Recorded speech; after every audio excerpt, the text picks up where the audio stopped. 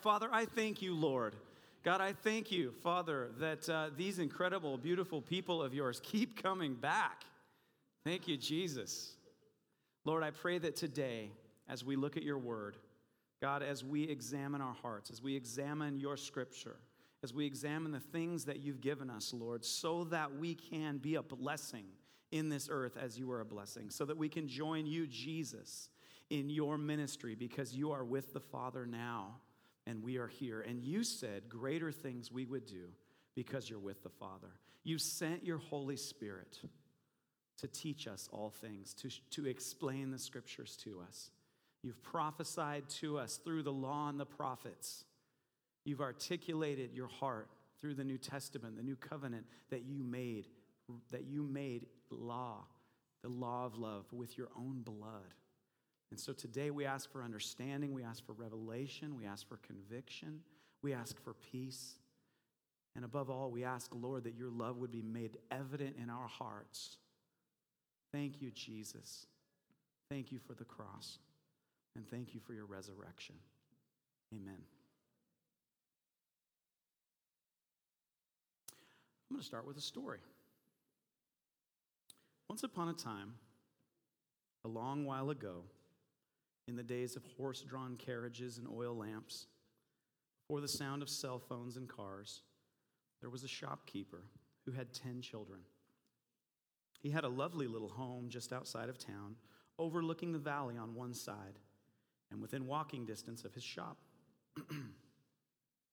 His oldest daughter was 19, and the other children, all ages, below.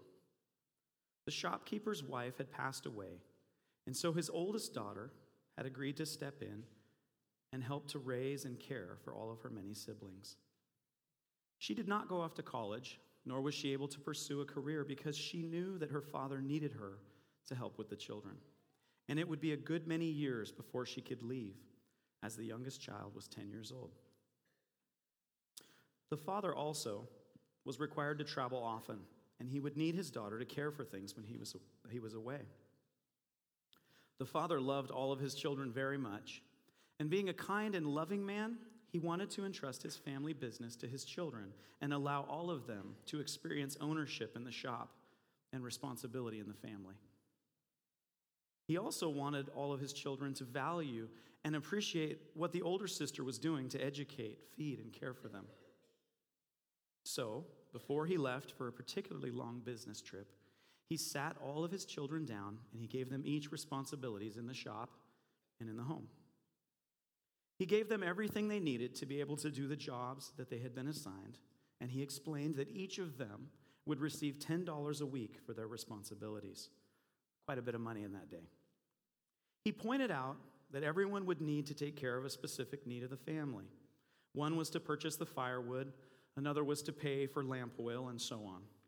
Each was also given enough that there would be some money left over to spend on whatever each child desired after they had purchased what their father had instructed. The children were all very excited as he handed out the crisp $1 bills, and they beamed with joy to hold so much money in their hands. He began with the youngest and placed 10 bills in each of his children's hands. He further explained that his business manager would bring them money at the beginning of each week, and everyone would receive $10. Everyone except for their oldest sister. The children looked at each other puzzled, and they waited, wondering why their older sister would not receive money as well. And the father, noticing their expression, said to them, "You see that I have entrusted each of you with my money and given you all responsibilities. And your first responsibility is to take care that there is always food in my house. The first thing I want you to do every time I entrust you with money in the beginning of the week is to take a tenth and give it to your older sister so she can use it to buy groceries, books, and the things needed to continue to feed and care and educate you as she always has. She also will have a little left over to spend on her desires, just as each of you do after you've retained your responsibilities." The children all gladly took $1 and gave it to their sister. As the weeks went by, the children began to get busy. And there were times when some of them would forget to give their first $1 out of the 10 that they received to their sister. But as the older sister was not wanting to embarrass her siblings, she said nothing. She simply found groceries that were on sale and just skipped having any spending money of her own the first week that it happened. Unfortunately, as can happen in life, 5 of the children began to spend the dollar that was to go to their sister on other things each week. And eventually, the older sister simply could not find ways to buy enough groceries to make decent meals for the family, with only 4 siblings bringing her the money, while the other 5 did not. The children began to grumble at mealtimes that the soup sure did seem a lot like it had a lot thinner broth. And they asked, "Why can't we have more meat?" Bread was quickly becoming a luxury she could not afford.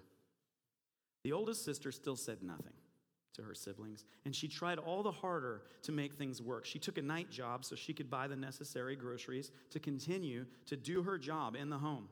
She knew that her father had asked her to do the shopping and to prepare the meals, and she certainly didn't want to let him down. And nor did she want to make the other siblings angry, so she just worked harder.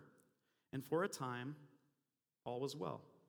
She would go out after the other kids were in bed, and she would work until 4 a.m. And then she would come home, sleep until 6:45 a.m., and then wake up, prepare breakfast, get the smaller kids ready for the day, and the others off to work at the shop. And then she would do her usual chores in the house. After a few weeks of this, her health began to suffer. She wasn't her usual self. She found she was having trouble helping her younger siblings, who she tutored in math and history. She just couldn't stay awake. They kept having to bump her and jostle her to keep her alert. Also, she found herself burning what food that she could afford again and again. The kids were frustrated because they felt their older sister, who used to be so kind and helpful, was tired all the time and increasingly stressed. Eventually, the older sister realized she simply could not work nights and still care for her family. So she gave notice and went back to giving her full attention to her family. Only now she was back to the original problem. She simply did not have the money to pay for the bills she was responsible for. She did the best she could, but the meals were becoming less and less delicious and more scarce. Finally, the father came home. He arrived at dinner time and he burst through the door, a huge smile on his face. "Kids, I'm home and I'm famished." He hugged each of his beloved kids, kissing them and twirling them around. "Let's sit down and eat. It has been such a long trip home," he said. The older sister was trembling as she ladled out the pathetic soup into her father's bowl. As she poured it, it was mostly broth with just a few scant vegetables. She was so ashamed to be serving him such meager fare, but what could she do? She spoke quietly, her voice trembling, as she apologized that there was not bread to go with the broth. Her father asked incredulously, Did you get robbed? Where is the bread? Why is there not meat? I've made provisions so that you should have plenty, and there should be plenty for everyone. Yet I look at all my children, and you look gaunt. All of you. Why have you lost weight? What evil has befallen my children?" One by one, the children began to cry. Those that had stopped giving the dollar each week realized that it was they who had robbed their sister, their siblings, and also their father. They had done everything else their father had asked them to do, but they realized that it was they who had caused her to have to try to make do with less than what their father had directed her to have. That it was impossible for her to accomplish what he had asked her to do without the money they withheld. And all the while, they were criticizing the meager fare she prepared for all of these weeks. With tears, they asked their father to forgive them, and they told of how they had not given her the dollar each week. Their father, after hearing what had happened, took the 4 who had faithfully given their sister the 10th each week and gave them $20 each.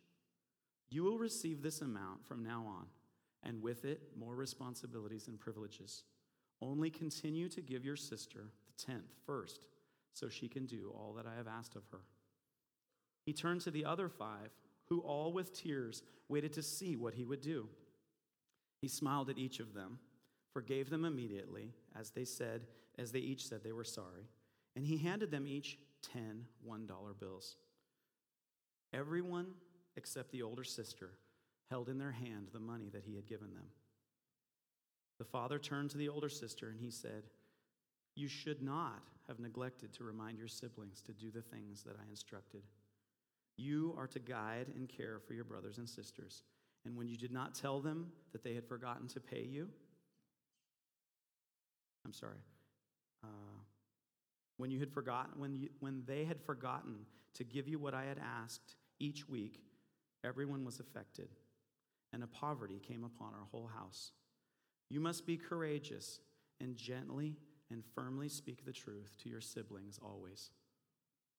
He turned and addressed the whole family. You all need each other. If one of you fails to do your part, then our whole family suffers. I have entrusted you all with my business, and I have given you all an important place in this family. Will you now each be faithful with what I have put into your hand?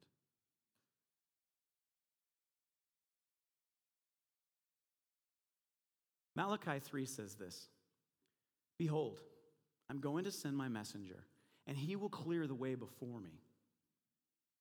And the Lord whom you seek will suddenly come to his temple, and the messenger of the covenant in whom you delight, behold, he is coming, says the Lord of hosts. He's talking about Jesus.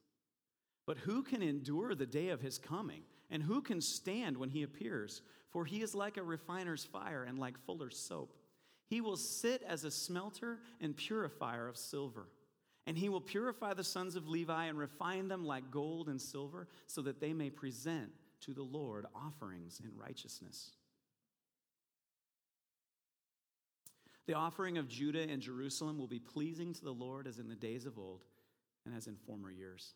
And then I will draw near to you for judgment. And I will be swift witness against the sorcerers and against the adulterers and against those who swear falsely and against those who oppress the wage earner in his wages, and the widow and the orphan, and those who turn aside the alien and do not fear me, says the Lord of hosts. So he's talking about justice. He's talking about withholding justice, talking about swearing falsely, saying, I will do a thing, I will pay a thing, I will agree to something, and then not following through on the agreement. For I, the Lord, do not change. And therefore, O sons of Jacob, therefore you, O sons of Jacob, are not consumed. From the days of your fathers, you have turned aside from my statutes, and you have not kept them. He's saying, I don't change. And so even though you haven't kept your statutes, I have not destroyed you, because I don't change, even though you did. And then he says to this, I love our Lord. Return to me, and I will return to you, says the Lord of hosts. But you say, how shall we return? So he's saying to them, you've forgotten what you're about, Jacob. You've forgotten what you're about, my people. You've turned away from following through on what I've asked you to do. You've turned away from that covenant. And you remember our covenant. We spoke on covenant a few weeks back, and the covenant that we have through Abraham, the father of faith. And God said, if you keep that covenant, you will be blessed.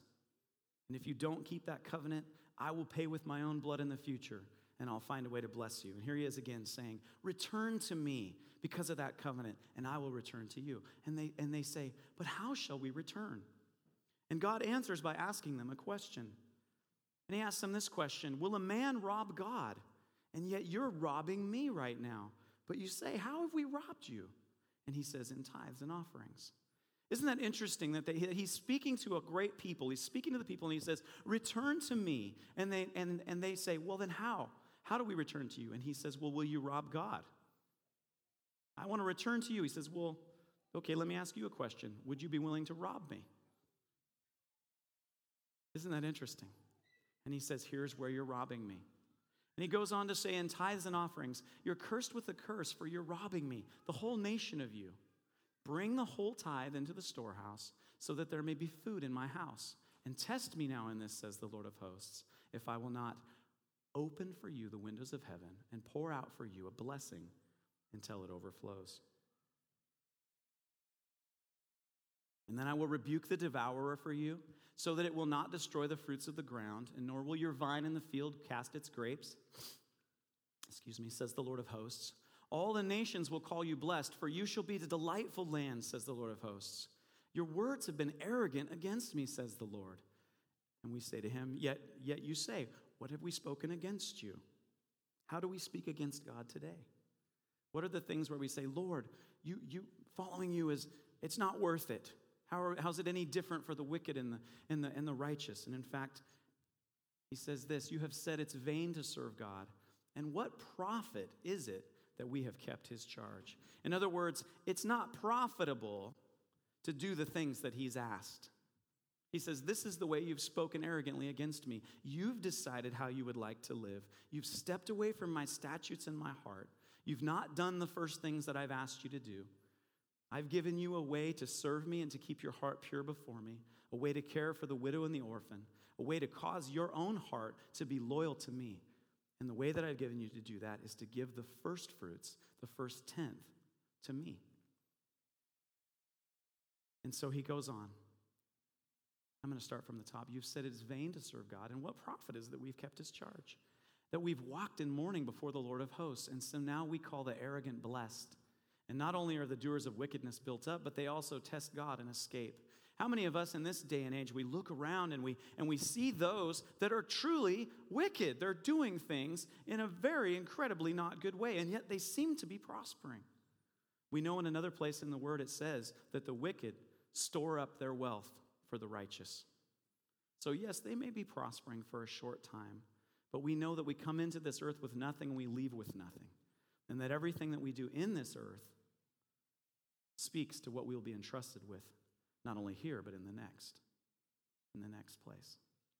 And so he's saying, in the same way, these guys were questioning, and they're saying, what's the point? What does it profit? How do I get ahead by doing the things that God has asked me to do? I'm trying to profit in my life. How many of you are trying to profit in your life? Everyone should raise their hand because God actually requires you to work and make a profit. It says, it is he who called you and gave you strength to work and make a profit. And you guys know, too, that Jesus told many parables about the servants who were given a talent. A talent is a year's wages. They were given different measurements of talents, each of them according to their ability. And he required them to invest that and make a profit and answer for what they did with his material. So we serve a God who is himself a creator, and he expects us to be profitable in this life. Why? Because you're a blessing.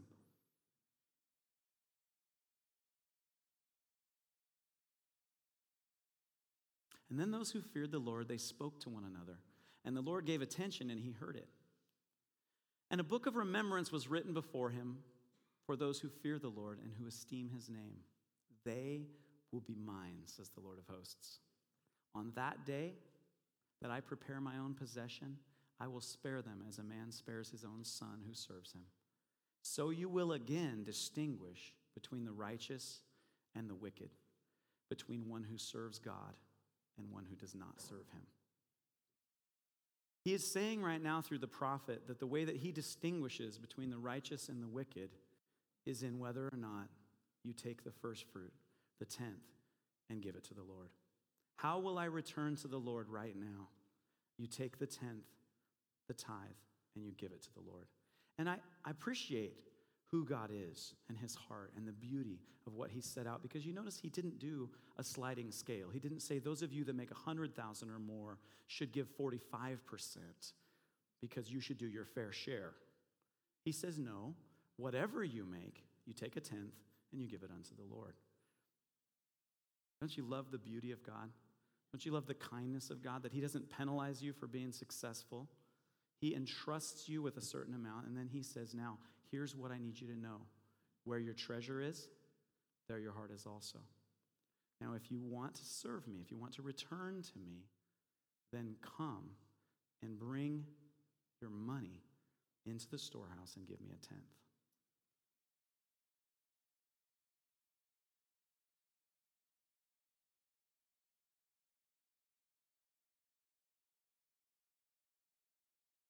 Hebrews 6:19 through 20 says this. The hope we have as an anchor of the soul, a hope both sure and steadfast, and one which enters within the veil where Jesus has entered as a forerunner for us, having become a high priest forever, according to the order of Melchizedek. It goes on. For this Melchizedek, king of Salem, priest of the Most High God, who met Abraham as he was returning from the slaughter of the kings and blessed him, to whom also Abraham apportioned a tenth part of all the spoils. He was first of all, by the translation of his name, King of Righteousness, and then also King of Salem, which is King of Peace, without father, without mother, without genealogy, having neither beginning of days nor end of life, but made like the Son of God. He remains a priest perpetually. So Jesus is a priest in the order of Melchizedek. Now, some believers have told me that they believe that the tithe ended when Jesus Christ died and was rose again. But the interesting thing is that the tithe existed before the law. The law articulated how to give the tithe, the tenth, but the tithe actually originated with the father of faith, of whom we've all entered into that covenant, which we've been speaking of. Our father Abraham came, and he gave Melchizedek a tenth of the spoils. I'll read to you in just a moment what Jacob also did in bringing a tenth to the Lord. God then continued that to show us how he would care for the equipping ministry, the priesthood, the storehouse, and take care of those that were called into that particular part of service. But isn't it so much like the story that we just read? Are we not all one family? Now, oftentimes I've heard preachers, and they've preached about, you're cursed with a curse. And I really don't like that tone. The reason why I don't like that tone is because I know my dad, and he's a really good dad. And I think the conversation that Dad has with us when we withhold the tithe is with much greater kindness than perhaps some of the things that we've heard. I really believe that the story that we read at the beginning is much closer to the heart of the Father. Now, the reality is if you withhold the tithe, then he doesn't trust you as much as he trusts the other four who did bring the tithe, because as of so far, you haven't been trustworthy in that place, and you've been willing to allow your own family to remain in a place of poverty. And I think any of us who would entrust things to a manager and found out that the manager was not doing the things that we asked with our possessions, then we would not entrust them with more. Indeed, we would come and say, please answer me why it is that you feel free to do with my possessions what you want according to what you feel like today. And we would demand an answer, and if they were willing to fix it, then obviously we would commend them and we'd want to entrust them with more. If they were unwilling to fix it, well, then I think most of us would probably let them go. But here's the caveat in this. These aren't just people that we've hired. We're sons and daughters of the Most High God. We're sons and daughters of this beautiful Father. And so he comes, and I believe he smiles, and he says, you've allowed a curse to come upon your family. How many of you believe that poverty is a blessing from the Lord? Anyone? Okay. God in his goodness has made a way by which we are interdependent. God in his goodness has said that we are to gather together regularly to worship the Lord and to hear the scripture and be taught. Why? Because we forget. Why? Because the word is a two-edged sword, sharp, dividing even into the very motivations of the heart. And when we gather together and we preach and we encourage and we meet and we do those things which he's asked us to do, we thrive. Our marriages thrive. Our connection with God thrives. Our health thrives. Everything about God is a blessing. He doesn't ask us to do things so that he can somehow fleece us. We're not just livestock to him. We're sons and daughters. And we're sons and daughters that he has entrusted things to. Let me read a little further, but I want to, as I'm here talking about Melchizedek, for those of us that have allowed ourselves to rationalize our way out of giving a tenth and saying, well, that was an Old Testament thing. That was an old covenant thing. Well, I want to answer that and say, actually, it precedes the covenant. It's the original covenant with Abraham. And Jesus Christ replaced the law of Moses, fulfilling it completely and telling us not only to fulfill the law of Moses, but to exceed it. You remember when they were asking Jesus, and they said that Jesus was speaking to the Pharisees, and he says, you've heard it said that if you look upon a woman with lust, if you commit adultery with a woman, that's a bad thing. He says, I tell you, if you look upon her with lust, you committed adultery. You've heard it said, do not murder. I tell you, if you're angry in your heart with someone and call them a fool, you're in danger of hellfire. Tell me, is that a lower standard or a higher standard that Jesus brought? He brought a higher standard. So he's saying, I'm telling you, you must be born again. But as you are born again, as you enter into the covenant that I promised to Abraham, Isaac, and Jacob, it's even greater. Its promises are even greater than what the law has prescribed. You will fulfill everything in the law, and you'll do even more. Now, obviously, blood sacrifice did not continue into the new covenant. Why? Because Jesus was the lamb. He was the sacrifice that those blood sacrifices spoke of. So we need not give sacrifices now to be forgiven for sins. No, but we are still partnered with our Father, and He has entrusted all things to us. Let me read on. Now observe how great this man was, to whom Abraham the patriarch gave a tenth of the choicest spoils. And those indeed of the sons of Levi who receive the priest's office have commandment in the law to collect a tenth from the people, that is, from their brothers. Although these are descended from Abraham, but the one whose genealogy is not traced from them collected a tenth from Abraham. Jesus Christ is the priest in the order of Melchizedek. He is the great high priest of the new covenant. Now, here's what's interesting. He says, but the one whose genealogy is not traced from them collected a tenth from Abraham and blessed the one who had promises. But without any dispute, the lesser is blessed by the greater. In this case, mortal men receive tithes. But in that case, one receives them of whom it is witnessed that he lives on. Who is it now that receives your tithes? Jesus Christ, in the order of Melchizedek. Now, where has he directed that you would bring that tithe? Into the storehouse where you come and worship, where you are fed and equipped. To do what? To do the work of the ministry, to do the things that you're doing. So many of us in this room right now are already fully engaged, just like those other brothers and sisters. You're doing so many things so wonderfully well. You're not defrauding your neighbor. You're not lying. You're not cheating on your taxes. You're not being stingy with your children. You're doing all of those wonderful things, and you're caring for them. But you lack something. You're misappropriating your Father's funds. And you're not bringing your tithe into the storehouse. And through that, indeed, we are cursed with a curse. There is a certain poverty that's upon us. It does require that some of us have to go out and get a different job.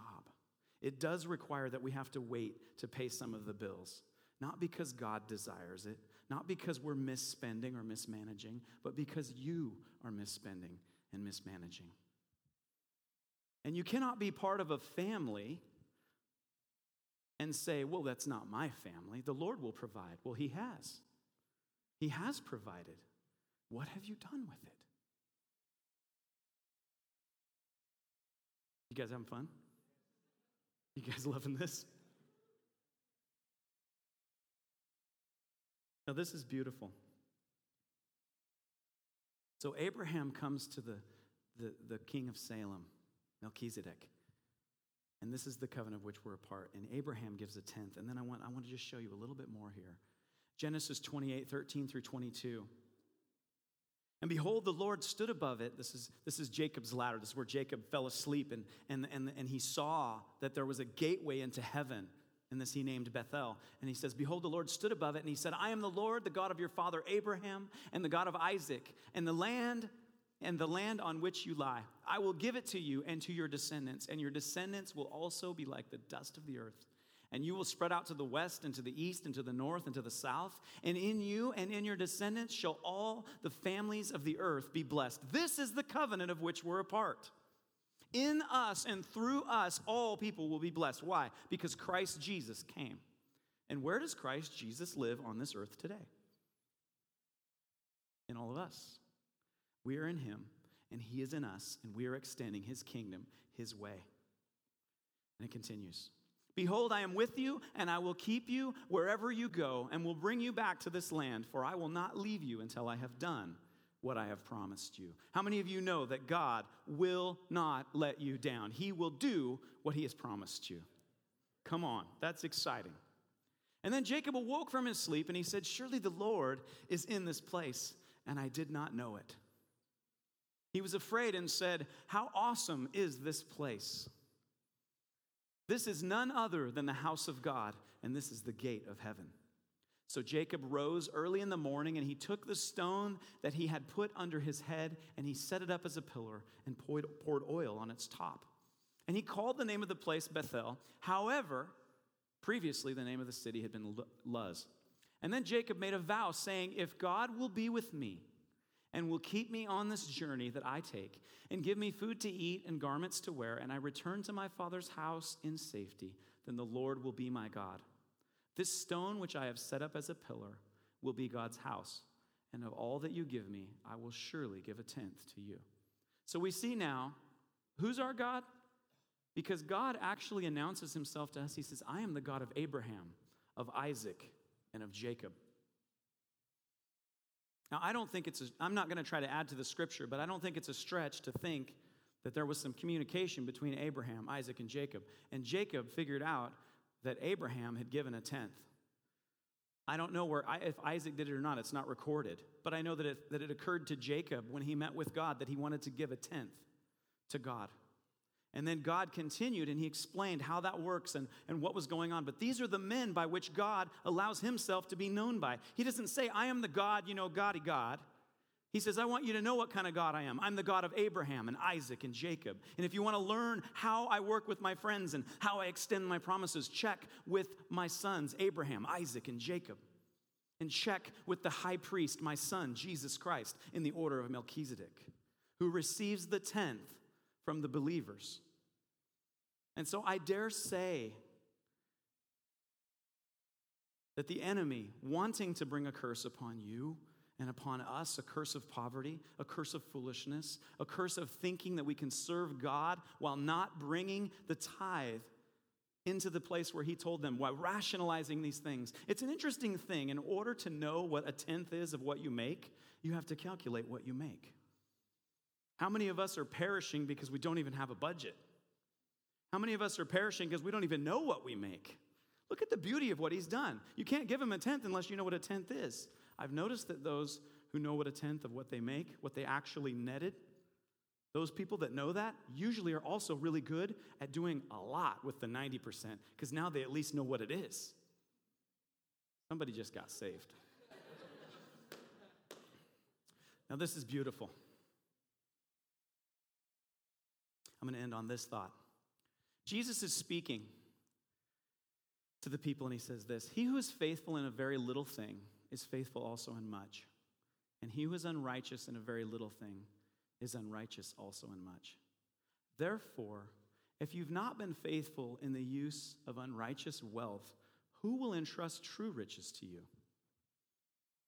And if you haven't been faithful in the use of that which is another's, who will give you that which is your own?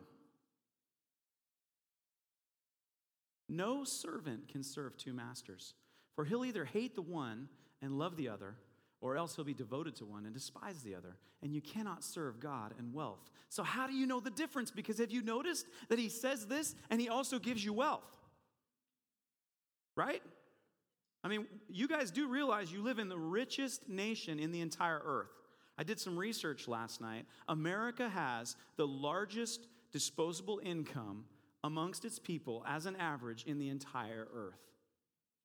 Now, we're number 4 in average salaries. Luxembourg is number 1 with what they net, okay? But we have an even greater disposable income because they also have a tremendous income tax that they pay.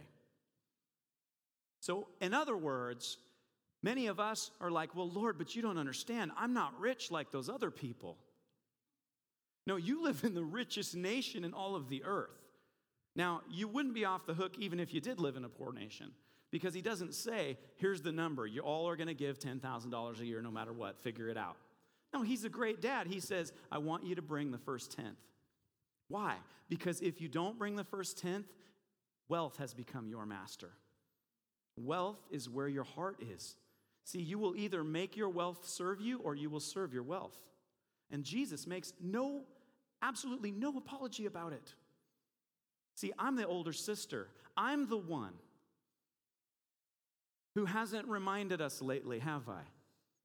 I haven't reminded us lately to say, oh my goodness, I'm supposed to remind my brothers and sisters that they need to bring their tithe into the storehouse for 3 reasons. One, because God says this. If I were hungry, I would not tell you. For the world is mine and all it contains. And he says this, all the tithe of the land of the seed of the land or of the fruit of the tree is the Lord's. It's holy to the Lord. And if therefore a man wishes to redeem part of his tithe, he shall add to it 1/5. Do you know what that means? It means if you want to wait to pay your tithe, or if you want to change that out, pay 20% on top of that, because you're borrowing money from the Lord. So if you had a lamb, you really liked it, and you wanted to just keep it, you could actually pay cash for that lamb, because this was an agrarian society, so it was all about farming and animals, all right? So obviously things have changed a little bit, but what you could do is if you're like, I really like that lamb, Lord, and he's like, that's totally fine. That will be that firstborn, whatever its value is, and then add 20%. You can just pay that in cash. It's no problem. You can have the lamb. Now, what's beautiful about that is it kept people honest. But also, if you decided, I'm going to wait until this other time before I pay my tithes, you had to pay 20% on that because you were borrowing that. You needed to bring it to the Lord. So you could redeem it, but you'd pay interest. 20% interest is pretty steep. I don't think he was encouraging it, but you could do it. For every 10th part of a herd or flock, whatever passes under the rod, the 10th one shall be holy to the Lord. What's the point? The world is mine and all it contains. And I've entrusted as much as I can right now to you. Give me the 10th and let me entrust you with more. You cannot serve God and money. And if you do not tithe at this time, you are serving money. Now, many of us would say right now, and this is where it gets hard. I mean, a pastor comes with fear and trembling to bring this message because, one, Satan hates us, so he's always accusing us. Money-grubbing, hypocritical pastors, they just want to buy a bigger house. They should just manage it better. They should just pay. I thought you were doing this for the Lord. Thought you were living by faith. Everybody lives by faith. I've never met people who have more faith than pastors and businessmen who go into business for themselves. Those are the two biggest faith people in the world. People come up here and say, I'm a pastor, I live by faith. Well, yes, but you're not special. So do business people. They go out and put everything on the line, believing that the service that they're giving people would want to pay for. Come on, we're all in full-time ministry. Isn't that good? I need to get on point. Because now I am actually asking you to pay extra because we're 5 minutes over. So here's what I'm going to end with. It all belongs to him. And the only way to keep your heart pure before the Lord is to obey him in what he's asked.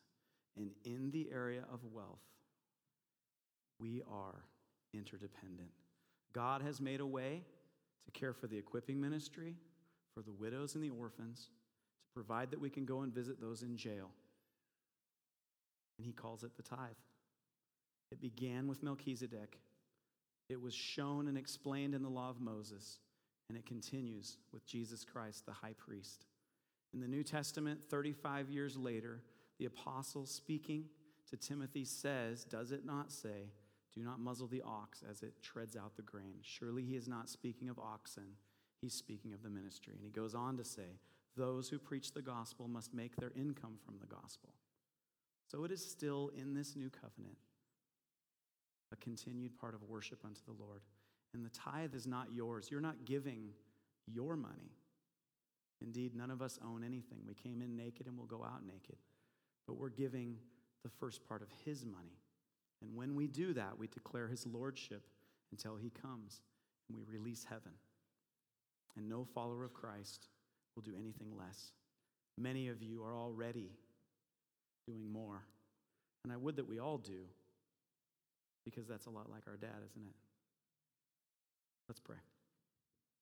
Father in heaven, first of all, I want to glorify your name for those siblings in this house who are already bringing in the 10th, consecrating it to you. And I pray that you would entrust them with more, even like the father in the story. God, multiply them and entrust them with more, that your kingdom would increase and there would be more than enough. And Father, for those of us that are in this house right now, Lord, who are afraid, and we have not begun to honor you in this way, for whatever reasons, Lord, and we've dug holes, we need help. Well, then I ask for grace, that as we give you what is yours first, before everything else, you would show yourself faithful, even as you promised in Malachi, that you supernaturally will open up the windows of heaven and pour out a blessing that we cannot contain, that you would be glorified, that your kingdom would come, and that those that all around would know there is a God. We ask these things in the name of Jesus, and we ask for the grace to be able to obey you in all things. We praise you, Jesus, that you have made all things possible. Amen. Well, you guys are beautiful. I'd like the prayer servant team to come forward if anyone needs prayer for healing in your body, for encouragement, or if you want to become a follower of Christ and you haven't done that yet, please come. Let anyone from the prayer servant team, they would love to introduce you to our wonderful God. Jason and I will be back at the welcome table back here. We'd love to shake your hand if you're here for the first time. We also have a free gift that we would like to give you, and may God bless you.